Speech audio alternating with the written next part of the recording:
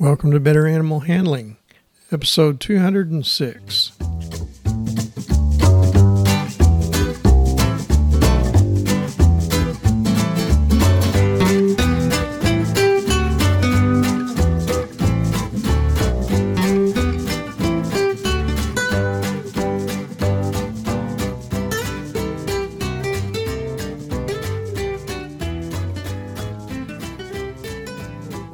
From the center of Missouri, USA, I'm CB Chastain, your guide to better animal handling, and Ginger, my cattle dog, and no stalling co-host. Say hi, Ginger. Our goals are to improve your knowledge of why domestic animals from Chihuahuas to Clydesdales act as they do, and how to better handle them safely and humanely. Today's episode is on saving a horse cast in a stall. Our topics for this week are how horses become cast in stalls, the safest method to help a horse cast in a stall, and monitoring a horse recovering from being cast.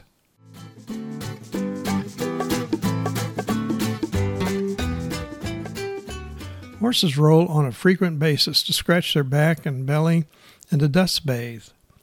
When a horse rises, it must straighten its front legs in front of it and then push its body up with its hip muscles.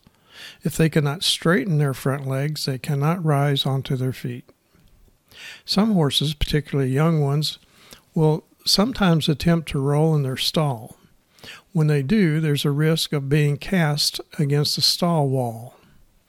That is, rolling 3/4 of the way over next to a wall and becoming entrapped with their legs folded against the wall. When cast, a horse cannot push themselves back, over, or away from the wall, and they'll panic, thrashing their legs and head. Remaining in this position can cause permanent injuries or be deadly to the horse.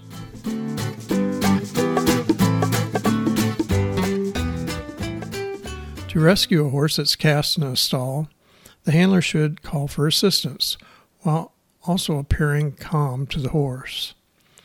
The handler should talk to the horse to be sure that it knows of the handler's presence so as not to cause it fear or excitement. As soon as an assistant is present, the handler should position himself near the lower part of the horse's neck while not getting near the horse's legs or trying to step or reach over the horse.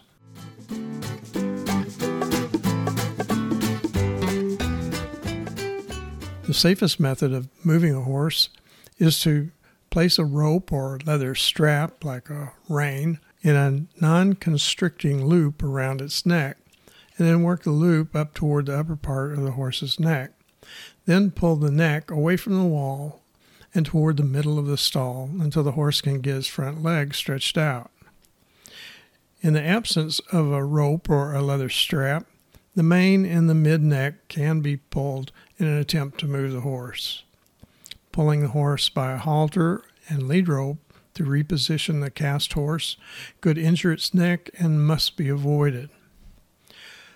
Care must be taken by the handler not to be stepped on or pinned against the wall by the horse as it attempts to stand.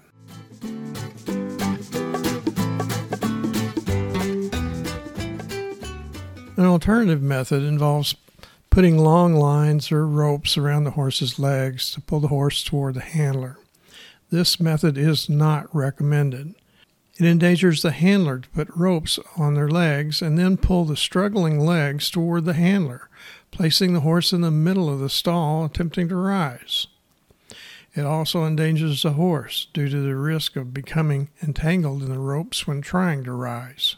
The tail of a cast horse should not be pulled on to try to reposition its hindquarters and help it rise. Moving just the hindquarters is difficult, dangerous, and does not position the horse to rise. It can also cause permanent injuries to the tail's nerves, muscles, tendons, or bones. The horse should be observed for an hour after standing for signs of colic, which is one cause of attempting to roll in a stall, and a possible result of being cast in a stall. It should also be monitored for swellings in the legs or lamenesses from injuries that may have occurred.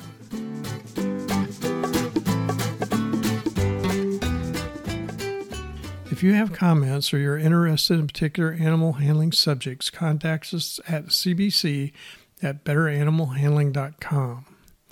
Now, let's recap the key points to remember from today's episode. A horse cast in a stall is an emergency situation. The first action in response to finding a horse cast in a stall is to call for help. A cast horse should be pulled toward the center of the stall with a non-constricting loop around its neck. Ginger says it's time to wrap up this episode. More information on animal handling can be found in my books, Animal Handling and Physical Restraint, Concise Textbook of Small Animal Handling, and Concise Textbook of Large Animal Handling, all published by CRC Press and available on Amazon and from many other fine book supply sources. Additional information is provided at betteranimalhandling.com. This website has more than 200 past podcasts with notes on handling of dogs, cats, other small mammals, birds, reptiles, horses, cattle, small ruminants, swine, and poultry. Don't forget, serious injury or death can result from handling and restraining some animals. Safe and effective handling and restraint requires experience and continual practice. Acquisition of the needed skills should be under the supervision of an experienced animal handler. Thanks for listening. Ginger and I hope you'll come back next week when I'll talk about transporting dogs in cars and trucks. Hey, Ginger, do you have any advice about cars?